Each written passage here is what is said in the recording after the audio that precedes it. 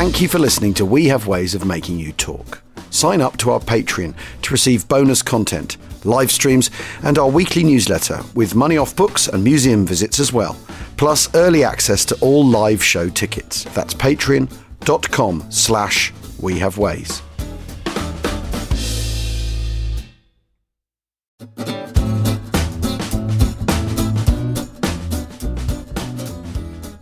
Hello, welcome to day 6 of Arnhem We Have Ways. James Holland and I, Al Murray, basking in glorious Dutch sunshine. Yeah, we are. By the river at Arnhem, but we've done a lot of market, haven't we? We've done all the market, but we've done that little to no garden. No garden. Because after all, that's what the code name means. The market's the airborne component. Garden is Second Army or 30 Corps thrusting dynamically up north. Yes. And 30 Corps has had some criticism, it's fair to say, for not being fast enough and being a bit stodgy and all the rest of it. There is this kind of thing, why did Horrocks not order them off until, after lunch on the day one? Really weird. And also, they've held that side of the Son Canal for at least 10 days and not done anything with it. So there is a sort of sense peculiar. of that there's a bit of a lack of urgency, and it's interesting with Horrocks because there's another time in the war where he's also missed a golden opportunity by not getting off his arse quick enough, and that is at the Battle of the Wadi Akarit, beginning of April 1943. Yeah, and the 4th Indian Division outflank the whole line, blow a massive hole in the Italian line, and when that happens, 10 Corps, of which he was commander back in those days, was supposed to kind of burst through and envelop the rest of them, and he just doesn't. And by the time they actually get their act together, it's too late and the Italians have pulled back. Why not? Do we know why not? No, it's never been satisfactorily answered. And so there is a bit of form going into that. Generally speaking, though, I think Horrocks does a pretty good job. Was I right thinking he's injured in North Africa or in Italy? Italy afterwards, yeah. Yeah, so this is before he's injured. He's been when does he take over? He takes over before Alamein, doesn't he? So it's he's been in the job quite a while. And he's a Monty guy. He's generally considered to be a bit of a good egg, I think. And he's brought into 30 Corps, isn't he? Because the guy... Because Crocker's been kicked out. He's been sacked. Yeah. It's one of the sackings in Normandy. Yes. And quite clearly, Monty's thinking, I need one of my reliable chaps. He's just going to do what I tell him to do. He's going to do what I tell him to do and come in. Do what Dempsey tells him to do, for that matter. Yeah, exactly. And I don't know, have you seen the thing from the 50s, the TV address, where he talks about this? It's incredible. Because he is a huge character, and Edward Fox in A Bridge Too Far, we've got to talk about the film, that's pretty much... how he was. That's how he was. And he also Edward Fox does look a bit like... Looks a bit like him, and he's got that sort of jolly chap thing going on. He was known as Jorrocks, wasn't he? Yeah, Jorrocks, that's right. Chaps. You think it's all that sort of chaps stuff that... We're going to have a good party. Yeah, exactly. We're going to put on a bloody good show and all that, give the Germans a... Hit for six. Yeah, all that, yeah. All that kind of stuff. And also there's this kind of sort of new kind of insouciance which has sort of swept into British Second Army, particularly the Guards Armour Brigade, but Division rather, and 30 Corps, where it's sort of a bit in for a dig to look too spick and span. So Horrocks is a great one for wearing polo necks and kind of corduroys and this sort of stuff, and battle dress and looking quite cash. Yeah. It's obviously inherited, sort of come down the line from Monty style. But actually thereafter, John Buckley, my old chum John Buckley, he's written that brilliant book Monty's Men, and it's such a good account of the British Army in Northwest Europe. He argues very convincingly that actually 30 Corps really do get on with it, and actually apart from that kind of slight late start, actually you can't really fault them in their kind of... Given what they're having to do. No, and actually once they get past the kind of 101st area and they get across the... the Bailey Bridge, the Class 40 Bailey Bridge, which they put across the Zon, at Zon, that's done pretty quickly. It's done overnight. They're all off. You're talking about sort of 20,000 vehicles in 30 Corps. You're talking about 2,200 and something just to service them. So it's a hell of a thing. It's not... and the problem is more vehicles means less speed, and so you're hurtling forward, of course, with your Guards Armoured Division and then brigades up the one road. You're not getting an awful lot of support from your divisions on the a corps on the either side. No. You've got a heck of a lot of bridges to get across. So the fact that actually, by the afternoon of the 20th of September, they're at Nijmegen and only 10, 12 miles away from here, is actually astonishing. It's going some.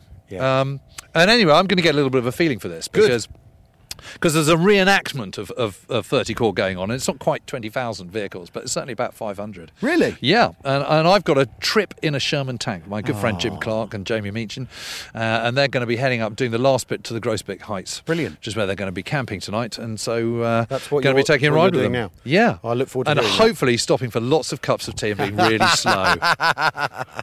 Or will actually we not be brewing up, and will we actually be hurtling across? But actually, Jim did send me a photograph going, just stopping for a cup of tea, and there they all are, all parked up, all got their enamel mugs of tea, going absolutely nowhere. Well, I look forward to hearing it.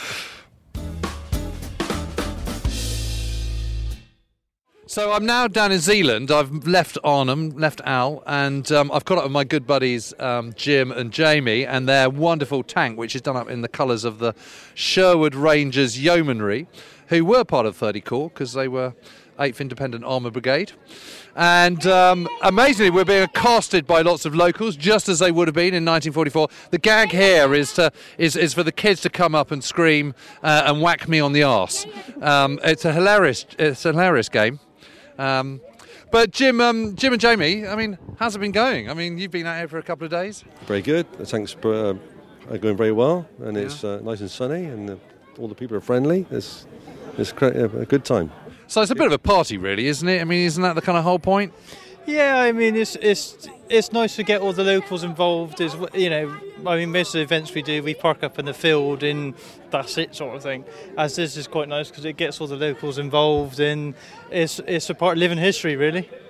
Now, one of the criticisms of 30 Corps, of course, is that they were a little bit slow and they didn't get a shift on. And, I would argue quite to the contrary. But you sent me a photo earlier on, Jim, of everyone parked up having a cup of tea. You've been here for an hour or two. Everyone conveniently placed next to a bar with everyone having a few beers. Shouldn't you be stepping on it a little bit? I think it's sort of waiting for the people at the top to give us the orders to move forward. So we've got to wait, and sort of hurry up and wait is the old saying. It's just like General Adair and General Horrocks, isn't it? But if we wander along here, so we've got Jim Sherman here.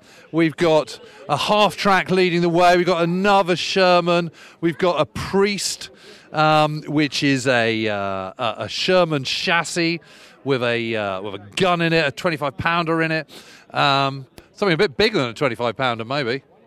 A 105, yeah, a 105. Also, what's interesting about seeing these vehicles on the move like this, you can see all the extra clobber that's put on, whether it be backpacks, bivouacs, all sorts of stuff, and tents and sticks and ladders and all sorts of stuff. And this is exactly how it would have been. You can see this priest is carrying a sort of ammunition cart as well, already stacked up. You can see this, look, lots of ammunition in the back here. And here we've got an armoured car, plenty of those, of course. Here we've got the carrier, the universal carrier, also known as a Bren carrier. And again, look at all the fantastic clobber in it. There's a Bren gun there, all sorts of bits and pieces, a Thompson gun, camping equipment. And here we have a half track. And this is exactly what a column would look like. It's really, it really does give you a taste of it. I mean, you aren't 20,000 vehicles here, but there is a heck of a lot. Motorbikes, half tracks, lorries. It's just incredible. And we've got a really old lorry coming along now. Goodness me, this is a tank recovery vehicle. It's absolutely huge. The Remy, and you've got what looks like a Stuart Light tank. Plenty of those still, American built. Still plenty of those in 30 Corps at the time, and used by the Americans as well. It's a hell of a thing, and it makes you realise just how big some of these vehicles were. Lots of Jeeps. The Airborne are here, so that's good, in their pink berets and their Denison smocks. It really is an amazing picture. I'm hoping I can see talk to some more people. Excuse me, do you mind if I have a quick chat with you? Yeah, sure. So you've got your half track here, and what unit are you attached to? We're with the 11th British Armored Division, yeah. Very good. And where do you come from originally? From the north of Holland. Excellent. So you're Dutch. And what makes you want to take part in this British 30 Corps reenactment 75 years on? It's part of the history, and we try to keep the history alive. So That's why I'm here. But having some fun as well. Having a lot of fun. are you stopping as much as XXX Corps did, do you think? We have to wait a lot, so we probably do. But tell me, this vehicle, I mean, how easy is it to drive and maintain? Is there a lot of maintenance that you've got to do on the way on a trip like this? No. It starts every morning, it goes every morning, it's not a problem. So this is superb, fantastic American engineering, mass production vehicle. I think it is, yes. Well, and is it quite easy to drive? I mean, one of the things that surprises me is actually just how modern a lot of these vehicles feel for the mid-1940s. It's quite easy because I grew up on a farm, so I'm used to driving old tractors. So for me, it's quite easy. But I think for a lot of people, it's hard work. When you're making a turn, you have to hit the accelerator. It helps to kick around the wheels a bit and goes around the corner. But nonetheless, an impressive piece of machinery. It's amazing to see this column, isn't it, in action like this? It's amazing, a lot of vehicles over here. Well, thank you very much. You're welcome. All right, see you later. See you later. So, tell me about your vehicle here. It's a 1942 Canadian military pattern, Chevrolet, made in Canada for the British Army, hence right-hand drive, powered by a straight six. Ford also made them under the same contracts. Because it looks sort of British, doesn't it? Yes. Yeah. It doesn't really look American. It looks. Well, there's no bonnet on it, no. And that was so they could get more on the ship for shipping. Because for every 8 of these, they would get an extra truck. Yes. So real pragmatism at the heart of the design of it. So you can get it across the Atlantic in many numbers. They didn't come with the back on generally. No. And they would stack them. Because we've dive wrecks where these. So it has a chassis that runs underneath. You put the back on separately. Yeah, and you can plonk another one on top of it because we've dive wrecks with these on. And tell me, how easy is it to drive? Is it fairly straightforward? It's reasonably straightforward. The pedals are not in the right position. The throttle's in the middle. Right. Synchromesh? What's one of those? What's that? Power steering? No. Yeah. The answer is lots no. of double declutching. Yes. The answer is no, we don't have it. Okay. But you've been having a good time doing yes, this, have you? Yes. And what does it mean to you to kind of sort of be part of something that's 75 years on? I mean, it's incredible to be part of this, isn't it? And to see this incredible. It is. You get a massive welcome in Holland. Do you? Yeah. Showered with flowers. I see the flowers all over the place here. Yes. Yeah. The kids are great. And people are knowledgeable about it. They seem very proud of it in Holland, don't they? Yes. Their part they played in the war and they seem keen to educate the children that they know of it as well. Yes. I think that's really good because then if they know and remember it, it doesn't get forgotten. If it doesn't get forgotten, it never happens again. Yeah. Education is everything. Yeah. Absolutely. They don't mind when we cause disasters like this. They just smile and laugh. Yes. Well, you can see why a column like this on a single road takes a little bit of time. That maybe doing it in kind of 48 hours is a little bit optimistic. Yeah, the street furniture wouldn't have been a problem then. You just go for it. Yeah. Well, that is true. Anyway, nice to talk to you. Right. Enjoy the rest of it. Okay, thank you. Bye-bye. Bye. So one of the deals is that to travel in XXX Corps' reenactment of the 75th anniversary, you have to wear the right kit. And actually, we've just been slightly kind of pulled over the coals about not having the right wristband and all that sort of stuff. But Jim, you're wearing your denim battle dress here, not rather than the coveralls. They're pretty comfortable, aren't they? I've got my denim battle dress top on. I'm not that chuffed about having to wear serge trousers, I've got to say. A bit too warm in this weather. Bit too warm in this weather. Yeah, definitely. And John, you've got the whole overalls on. How are you finding them? You weren't expecting to have to do this. I wasn't expecting to have to do this. That's true. They're incredibly comfortable. My blue Adidas trainers are not quite completing the look, I have to say. I think I'll have to stay inside the tank. Yeah, exactly. We're going to stick you in the turret, and you can put your head out, but you can't do anything else. Because the headphones sort of, I know they're not kind of period, but they kind of look about right. But Jim, I mean, your Sherman tank, I absolutely love this tank, and I've had the honour and privilege of having a little go in it a few times. But how long have you had it then? I bought it in November '99. And I seem to remember you saying that when you bought it, it wasn't in perhaps the best state. No, it was ex-range target. It came off a soldiery plane, so it had been shot at for about 20 years. Fortunately, it had been on a mortar range, so it hadn't had sort of direct fire at it. Right, so most of the chassis was sort of okay, pretty much. Just a lot of the side armour and top armour was badly damaged. And I know it's a bit vulgar talking about money, but how much did it cost you back in 1999? I paid $4,000 for it, but at that time, a good Sherman was about £30,000. Okay, so then you did it up yourself. How long did the restoration process take? Because I was short of money, it took me about 3.5 years to collect the parts. Yeah. And then we restored it from the February 2004 until the June, but we actually rebuilt it in 17 days as a bet from a bare hull. That's just absolutely amazing. So how much do you think you had to spend on it to get it up and running again in working order and looking as good as it does now? At that time? Yeah. Probably owed me, when I had it run in 2004, including buying it, probably about 15,000. Okay, so a working Sherman tank for less than 20 grand. Yeah, not in pristine condition inside. It wasn't. It's not been restored inside. It's just the outside that looks really good. Well, it does look absolutely amazing. But what's it worth now, would you say? You're a very rich man, aren't you? The taxman's listening. All right, you don't have to say that. Well, let's just say so considerably more than it was. Not mine, because mine isn't in perfect condition. But a real nice restored Sherman. Like that one there? Like that one there, probably 400 to 500,000. Wow. So it's a good investment for £4,000. Yeah, very, very good investment. Wow, God, that's amazing, isn't it?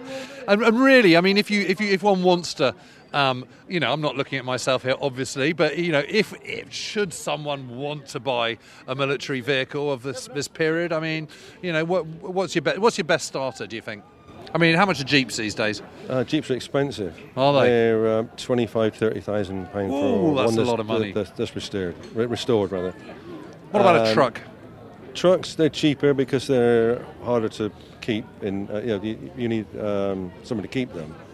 Jeeps you can keep in your own sort of little garage. Yeah. But when you get into trucks, you need bigger tools and somewhere to store it. Heavier lifting gear. So it's not for the faint-hearted, is it? Being part of the military vehicle trust, or no. And if you've got to start paying people to restore your vehicle for you or do the work on it, that's when it hurts. That's when it gets very expensive. Yeah. So the key is know how to be an engineer. Yeah. Right, it's time to start up, isn't it?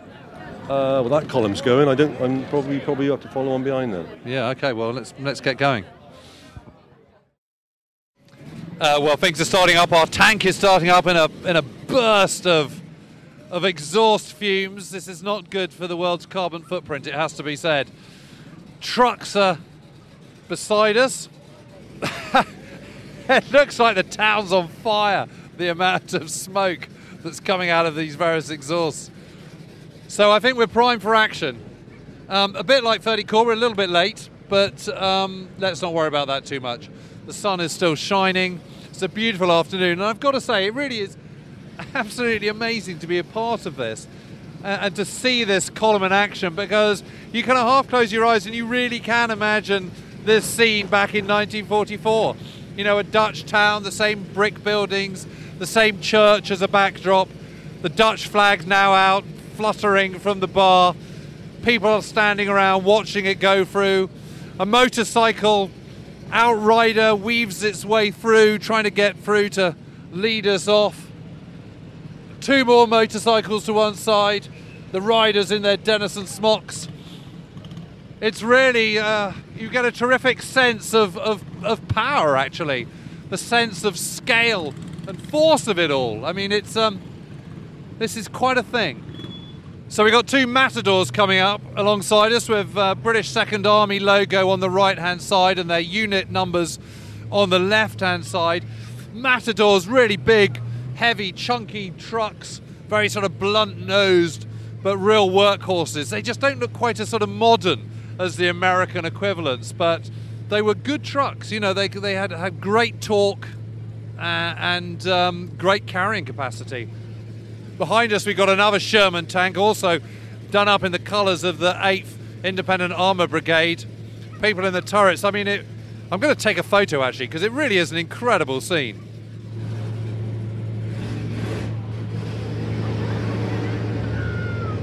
And we're off, rumbling forward through Zeeland town to south of Nijmegen. Lots of people standing around watching us, seeing the column take off, and the lead vehicle, a half-track, is in the colours of the Guards Armoured Division, which appropriates off. And now we're off, we're sort of rumbling forward. Sort of great surge of power, the grinding of the gears, and a sort of a ticking kind of sort of rattle of the rubber tracks on this cobbled street here in Holland, people waving. It really is a hell of a scene, I've got to say. So I'm sitting up in the turret with John here. John works with Goalhanger Films. Just a week or so ago was in, where were you? Equatorial Guinea, in West Africa, covering a FIFA World Cup qualifying match. So it's kind of at the extremes of your job, John. It's certainly quite different, that is for sure, yeah. It's unbelievable. I honestly can't quite get my head around it. The sights, the smells, it's a whole sensory overload, to be honest. It really is, isn't it? You get that sort of the smell of the burning fuel, of rubber, of oil. Everyone's really grubby, aren't they? Yeah. You really notice there's sort of a day on the road, and I've got the microphone right by me, but I'm having to lift up my voice. I mean, it is seriously noisy here. Incredibly noisy. It feels incredibly authentic. I know that sounds quite bizarre, but you're automatically transported back to how you can imagine it must have been. Yeah, you really do get a sense of it, don't you? And just imagine if you're on the victory roll, you're kind of moving up through Normandy, across the Somme, across the River Seine, you know, up into Belgium and then on into Holland, and you're going through these towns which all look incredibly like this. Everyone's throwing flowers at you, giving you wine, cheering you on your way. You're going to feel pretty good about yourself. We're just going past a Dutch windmill. Absolutely kind of true to the cliche. It's perfect, isn't it? We've got an outrider coming up alongside us now, hurtling past in his leather jerkin. I've got to say, now I'm up in the turret, I'm quite grateful for my serge battle dress trousers. And actually, I suppose, what are we doing here? About sort of 15, 20 miles an hour, something like that? I mean, it's not actually that slow, is it, really? No, not at all. I mean, you can see how, when they get on a roll, if the enemy isn't in the way and there's not too many mines to deal with, actually, as an armoured column, you really could make some progress. Yeah. Now, in a Sherman tank, there's a different way of going over a roundabout, and that's basically just to sort of go straight over it, literally. So we're obviously having an awful lot of fun doing this at the moment, and it's thoroughly enjoyable. 75 years ago, what would it have been like when they left here heading for Nijmegen? Well, heading for Nijmegen, they just wouldn't have known what to expect. We don't know how far the enemy have reached. We don't know whether the Germans are in the area. They have had trouble all the way along. I mean, actually, the run-up from Son up to Nijmegen is the best day they have, where they make the most progress. They do get to sort of the edges of Nijmegen in one day. You know, that's pretty good going. A bit like this column today that we're in now. I mean, that's where they've come from this morning. But yeah, you'd be feeling, I don't know, I suppose, when you're surrounded by danger, when you've witnessed so much danger, the quiet moments, the temptation to get a little bit blasé and to think you're okay, I would have thought must be absolutely huge. And you just sort of, I can see that the temptation to sort of let your guard down a little bit. There's also that feeling of sort of safety in numbers, isn't there? When you're in a big long column, you feel a bit more protected, a bit more invincible. Also, there's the 2nd Tactical Air Force overhead, who are kind of flying sorties absolutely tirelessly to support you. And so that's all going on overhead. That's going ahead. Yeah, there's a whole wing of rocket-firing Typhoons supporting this operation. But they can't be over all the time because they're at the outer reaches of their range, really.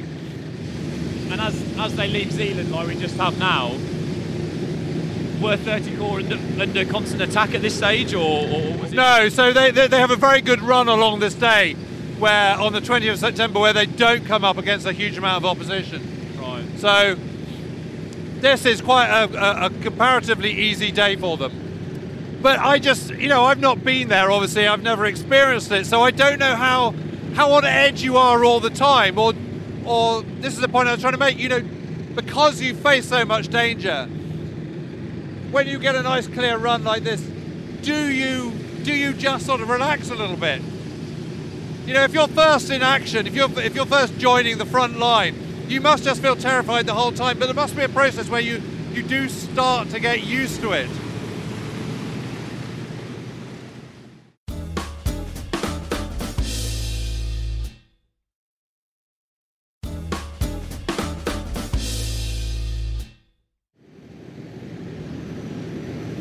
So we just passed through Grave, and that's been quite interesting because this was the first bridge that the 82nd Airborne had to capture. And they had two drops. They had one on the kind of sort of north-eastern side of the bridge, and they had a little one, just a small little drop, so that they did understand the concept of capturing a bridge by dropping men at both ends. It wasn't as though they'd never thought of it. So we just passed a German bunker, and this is the main Grave bridge that 82nd Airborne had to capture. So where we are now, I'm just looking back, just in these sort of fields around us, that was where they did their first little drop. And actually they understood the concept of trying to, the best way to capture a bridge is by dropping men at both ends. It's seriously noisy crossing this bridge, I don't mind telling you. This is another wrought iron bridge crossing the River Mars, which obviously flows into the River Meuse. And it was across the Meuse that the Germans broke through in France back in May 1940. So there is a sort of synergy about the Allies crossing back across the River Mars later on in the war in 1944. Phew, well, we're off the bridge. I can actually slightly hear myself think now.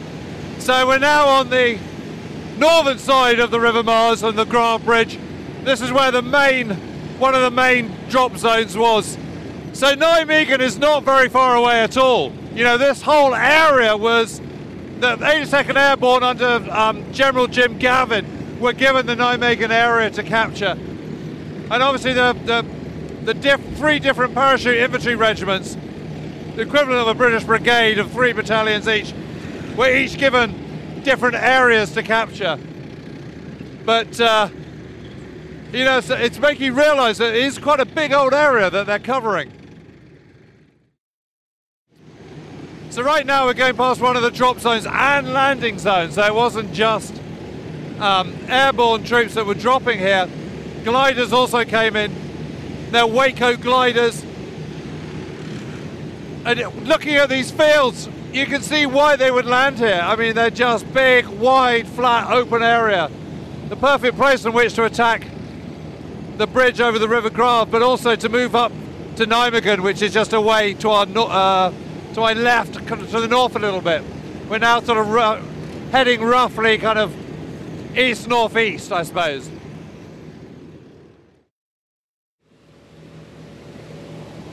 Well, we're nearly there, actually. We're climbing up to the Grosbeek Heights at the moment, and what's surprising me is just how steep it is. It really is a substantial climb, and you can see why in this otherwise largely flat landscape, why these would be called the Grosbeek Heights.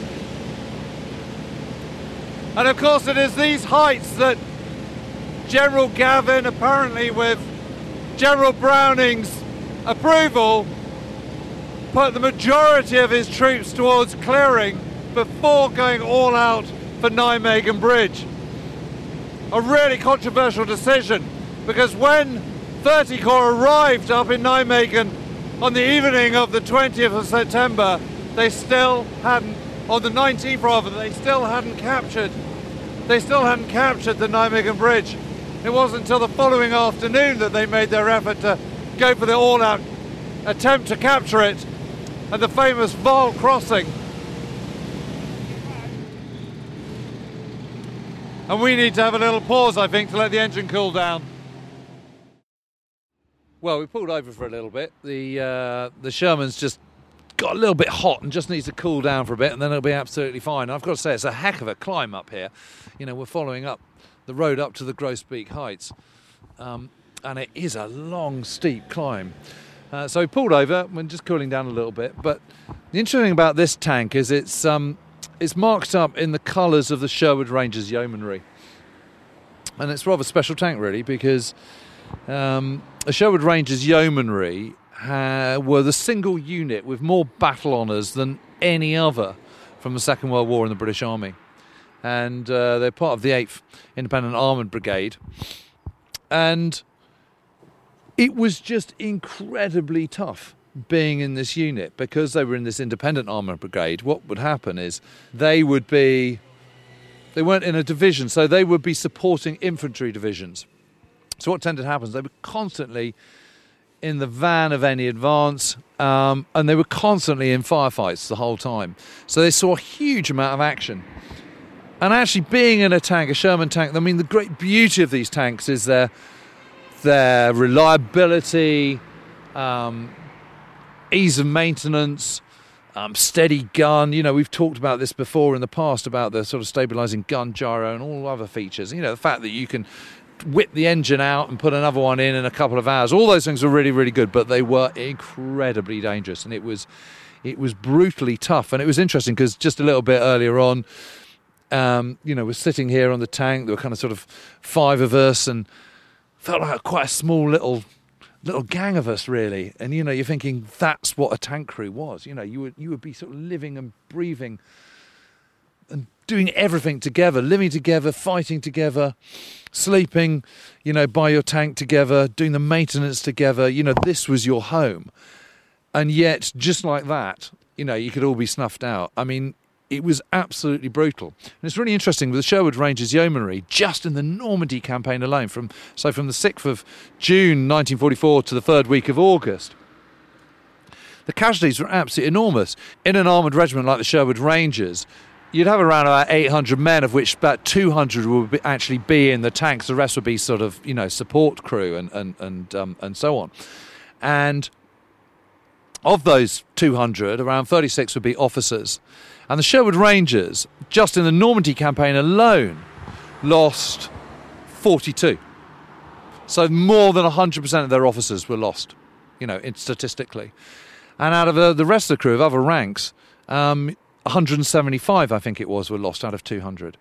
The reason the officers were so, the casualties were so high was because, and you can see this by actually operating this Sherman tank, you can see so little. And the driver and the co-driver, for the most of the time, when it's safe, they're driving around with their heads sticking out. But in a battle station, what you would do is you'd close the lid and you'd be dependent on your periscope. But the periscope enables such a little area of vision. I mean, you really could see absolutely diddly squat. And so to be able to manoeuvre around, to be able to see what, and it's obviously very dangerous to be moving around blind, even in a tank like this. So the commander was the one who would tend to constantly have his head out of the turret. And that made him incredibly vulnerable, because the reason the turret is up, you've got the commander's position up here, is so you can see. But that means you're high, which means you've got a high silhouette, which means your head sticking out, which means you're much more easy to see. And it was, being sniped at, shot at, and all the rest of it. It was an incredibly dangerous job. And the problem is, it doesn't take much for a high velocity round to enter one of these tanks. And if it does, just the kinetic energy, the force of that, and the power of that hitting some of the propellant that's in the shells, which are lining all these, the whole of the turret and on the sides of it and all the rest of it. You can just imagine what's happened if that ignites. Boom, the whole thing goes up, and everyone inside of here is absolutely toast. They're kind of just charred goo. And really, you couldn't think of a kind of worse place to be than inside a tank in a major battle. And although the British and the Allies were particularly good at trying to keep their casualties, their frontline casualties, to an absolute bare minimum, if you were unfortunate enough to be in the front line, in the infantry or in tanks, your chances of getting through unscathed were worse than they were had you been on the Western Front in the First World War. So I'm now at the main camp for the 30 Corps reenactment, just on the Grosbeak Heights, just outside Nijmegen. I've caught up again with Jim. Jim, thank you for yesterday. That was amazing, that trip. It was absolutely brilliant. Our pleasure. And you had a good night last night? The stars are out? You got the fire going? Yeah, very cold, but we've got our own little fire, little pot-bellied stove, which we put coal and wood on. It was very warm and toasty in the tent. And it's absolutely amazing, this, isn't it? I mean, there are a lot of vehicles here. I think 250 here. That's what should be here anyway. It's absolutely extraordinary. And what's amazing is a military policeman has just gone past. You may just have heard the motorbike going then, rounding everyone up for the morning briefing. So we're going to sort of try and listen in on that. But it's quite something to behold. And it is just amazing how many vehicles are still up and running, isn't it, after all these years? Yeah, there's quite a lot of different vehicles as well. Not just the same old Jeep, Dodge, GMC type show. It's some real rare stuff here, which is really nice. Yeah, this one here, we've got. This is a sort of tank transporter, a low loader with a what looks like a Stuart tank on it. So, what vehicle's that? Do you know? It's a Scammell. A tank transporter used by the British early on in the war, probably before we had the Diamond T's and tank transporters that came in from the States. So it's very, very slow. It's very slow and sort of cumbersome, but it is good. But can pull some weight. Yeah, certainly pull some weight. Yeah. But very hard to operate. No power steering. Very, very difficult. Well, we've got the briefing now, so let's listen in on that. And Jim, I'll catch up with you later. Well, I've now bumped into my old mucker, Tobin Jones, and Tobin and I go back a little way, don't we, Tobin? And great to see you here. And Tobin, I should say, is a purveyor of many fine British military World War II vehicles. Currently restoring 3, I think, Cromwell tanks? Yes, a mixture of Centaurs and Cromwells. But that's the day job, if you like. So this is just a bit of fun and entertainment.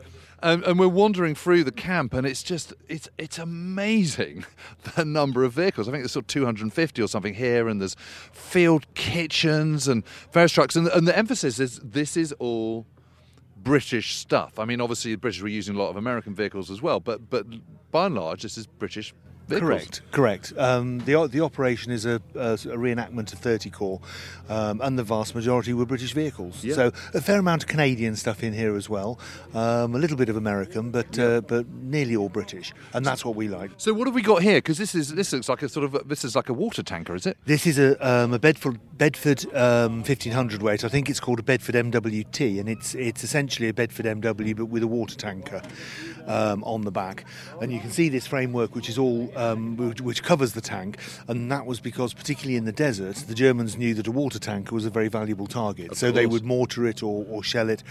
But if an aircraft came over and saw this in convoy, it's just going to look like an ordinary Bedford MW truck. And Tobin, looking at this truck here, I mean, it's a reminder, isn't it, of the just incredible logistical headache of trying to keep that many people on the road and vehicles. I mean, if you're a fully mechanised army, I mean, what is it, 20,000 vehicles, I think, for 30 Corps? Yep. Well over 2,000 vehicles just to service those 20,000 vehicles. That's right. And everyone's got to be fed 3 times a day and watered, and watered particularly. Yep. I mean, what a challenge that is. Absolutely. And ammunition. But it's the headache of armies over the years. And it didn't matter whether it was 100 horsemen galloping over the steppes and looking for their next target, or whether it was something like 30 Corps, where it's the point of a spear doing the job, but it's everything that comes behind. The ammunition, the fixing weapons that fall to pieces, fixing clothes. The blokes have all got to be dressed. The food, as you say, the water, absolutely everything has got to come up, and that's ignoring the medical needs, where you've got things going the other way with wounded people going back and getting to decent medical attention as quickly as they possibly can. It really was a logistic nightmare in a way, but also an immense achievement. And I think it's absolutely. See, that's the thing, and it's that operational level of war that so often gets missed out of the narrative. And I think you just sort of take it for granted. You sort of, well, why were 30 Corps so slow? You know, everyone's sort of getting really angry about it. It's like, well, you try organising 20,000 vehicles plus men, you know, however, but, you know, what is it, sort of 100,000 men or whatever it is, you know, trying to get them 60 miles. I mean, it is an incredible... That's just without the fighting. Absolutely. You know, and it was really... You know, what was so interesting yesterday was to say... We were in a column of, 35 vehicles, I think it was, and to see that winding through. And, you know, Jim and his Sherman tank, you know, he had to stop after 18 miles because, you know, the engine was just too hot and it just needed to cool down for a little bit.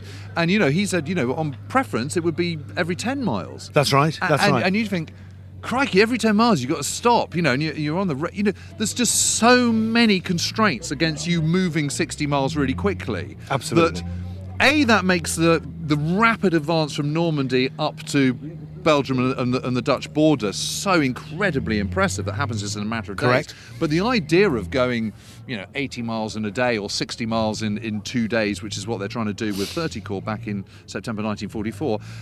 The challenges are just legion. They are, but I think people sometimes forget that we'd gone through the dark days of 1940 where we were on the receiving end of the boot, if you like. And although people have said that the British forces then sat at home through until the invasion, in fact there was immense amounts of preparation going on, building up the skills of organisation, logistics and the material itself necessary to firstly come into Europe, but then to go to the second stage, the third stage and follow on through. And I think the Allies and the British particularly, we had improved our methodology immensely. Yeah, since 1940. We really had become very good at what we were doing. And also that ability to maintain in the field. I mean, part of the design of vehicles as well was to make them reliable first and foremost, but easy to maintain as well. Correct. And have light aid detachments really close, the B echelon of any unit really close, not very far away, so that you know you can exchange a multi-bank engine out of a Sherman tank in 2 hours if you really have to, and then you're good to go and you can crack on again. Correct. And you can keep going. And it was all about keeping that spear moving forwards. And I know here at Arnhem there were all sorts of other complex reasons why things didn't go as they perhaps could have done, but that logistical thrust and the logistical effort was not part of the reason. Everything that they needed was there. At times it was quite a little bit difficult getting it right up to the tip of the spear, but that's war and things go wrong. Of course.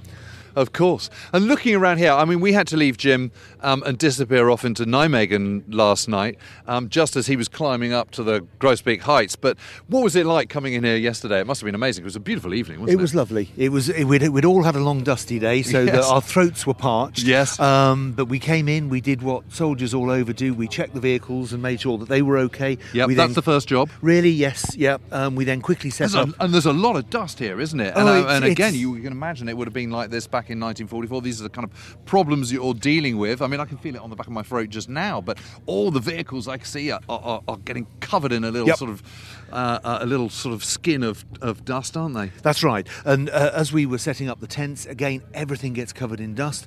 And one of our team has brought along a mobile pub, which is a lovely thing to have here. But even on top of the first couple of pints that we pulled, there was a skin of dust. That's amazing. Well, then let's wander along. So we've got an ambulance here, and then let's wander back to your vehicle. So what have you brought over this time? Oh, we've brought the Morris Portee and the 17-pounder anti-tank gun. Yep. You've got the 17-pounder here? Yep. Excellent. We brought a Bedford QLR, which was with the listening service, and in fact ended its war pretty much exactly where we are now. Maintenance checks going off on our right, by the way? That's a Daimler Dingo. Yeah. And they're superb vehicles, but sometimes the ignition can be a little bit over complex, particularly when they're 75 years old. What about these American half-tracks? We're looking at a couple of these here. I mean, they're pretty good, aren't they? Very good vehicles. Reliable? Very reliable. Good engine? Good engines. These two, I think, are international. They are internationals. I've only ever owned a white half-track before. You can tell the difference because on the internationals, they've got a curved back edge. Right. The whites had a square back edge. Right, and that's how you know. But having said that, they were all very, very similar vehicles. And is this a Firefly here? But it looks of it. No, this isn't. This is a high-velocity American one. It is. This is a late, and I'm perhaps we ought to move somewhere else, James, because since our last programme, this isn't my best area of expertise. No, that's all right. But this is a late model Sherman. Yeah. Cast hull, the additionally wide tracks, and the horizontal. Gosh, look at that! Yes, volute spring completely suspension. different suspension. Yeah. Wow, so that would be post-war, would it? No, tail end of the war. Tail end of the war. Here we've got a Canadian truck. This is a C15, I believe. No, C60.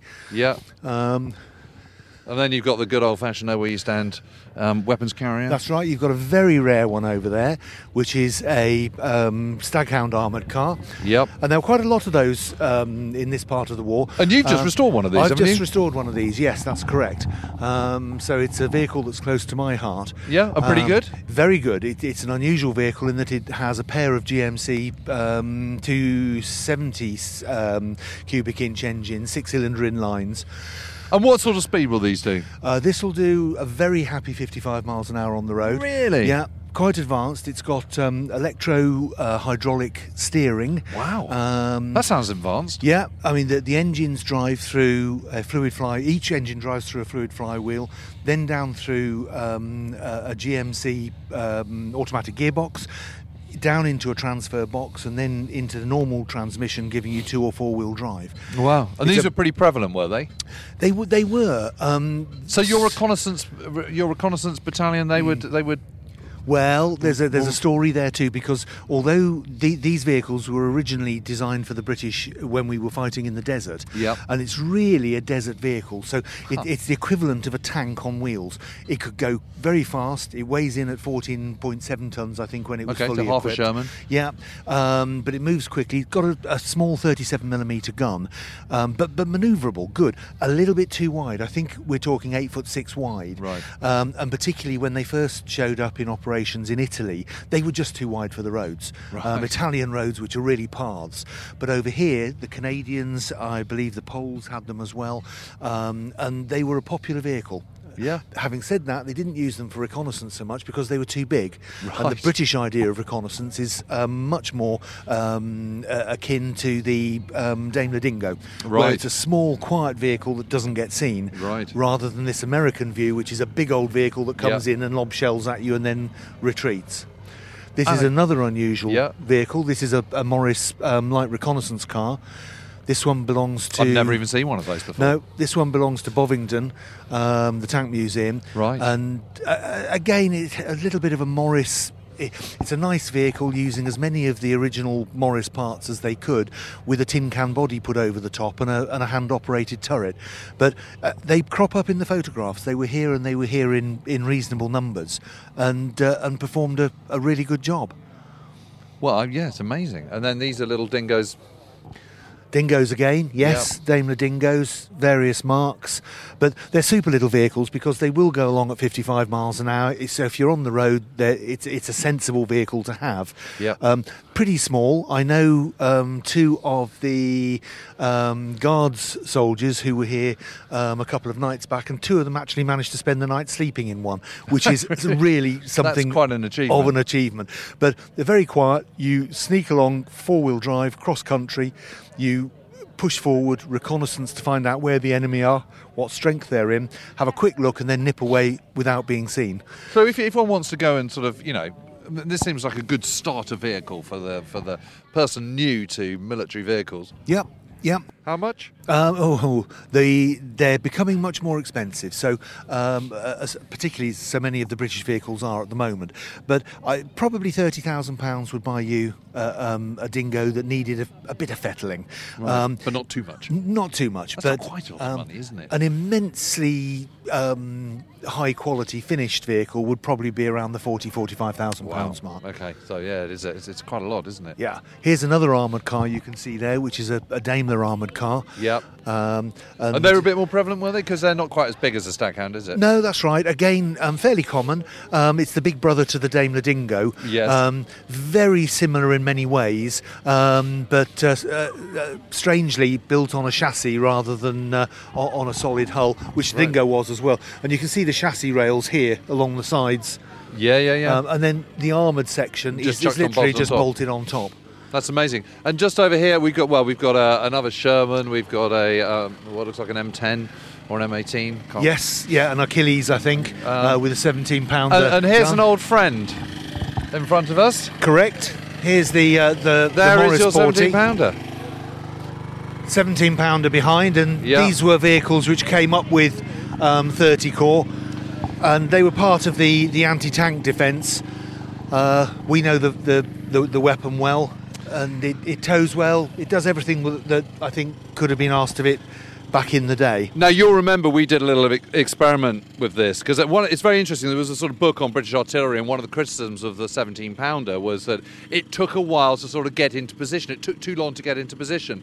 And so you and I and our team, we got together, yes. And I think we were with this vehicle, weren't we? That's right. And we unshackled it. We had the team, and we had a blank shell in the breech, and I think it was about 23 seconds, wasn't it? That's right.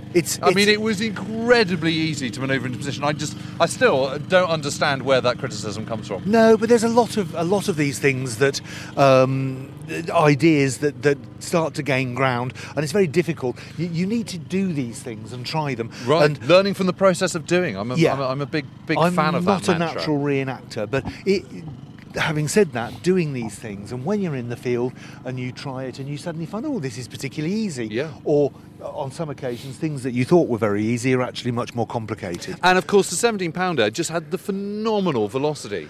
Yes. I mean, sort of over 3,000 feet per second, and then once you put the armour-piercing discarding sabot, up to 4,000 feet a second, and that is really going some, and that's actually an improved performance on the 88mm, the dreaded, infamous 88mm. Yes. And an awesome weapon, and every single British infantry division by this stage was supported by 110 anti-tank guns. Correct. I mean, that's a heck of a lot. Well, again, we were learning from the lessons of 1940, where the right equipment wasn't available, and where it was available, it wasn't deployed and it wasn't able to be used, very often because of logistics. Yeah. And you look back at the 1940 campaign, and very often you had artillery batteries that didn't have the right ammunition. Yeah. And it just doesn't work. They might as well not be there unless they're able to do the job and to be effective. Well, we've come all the way back to your pub that Tom set up, yes. The Boar's Head. I'm really impressed that, after doing some basic maintenance checks last night, you managed to get this out, and it looks like you're all incredibly comfortable. It is. It's a nice way of living.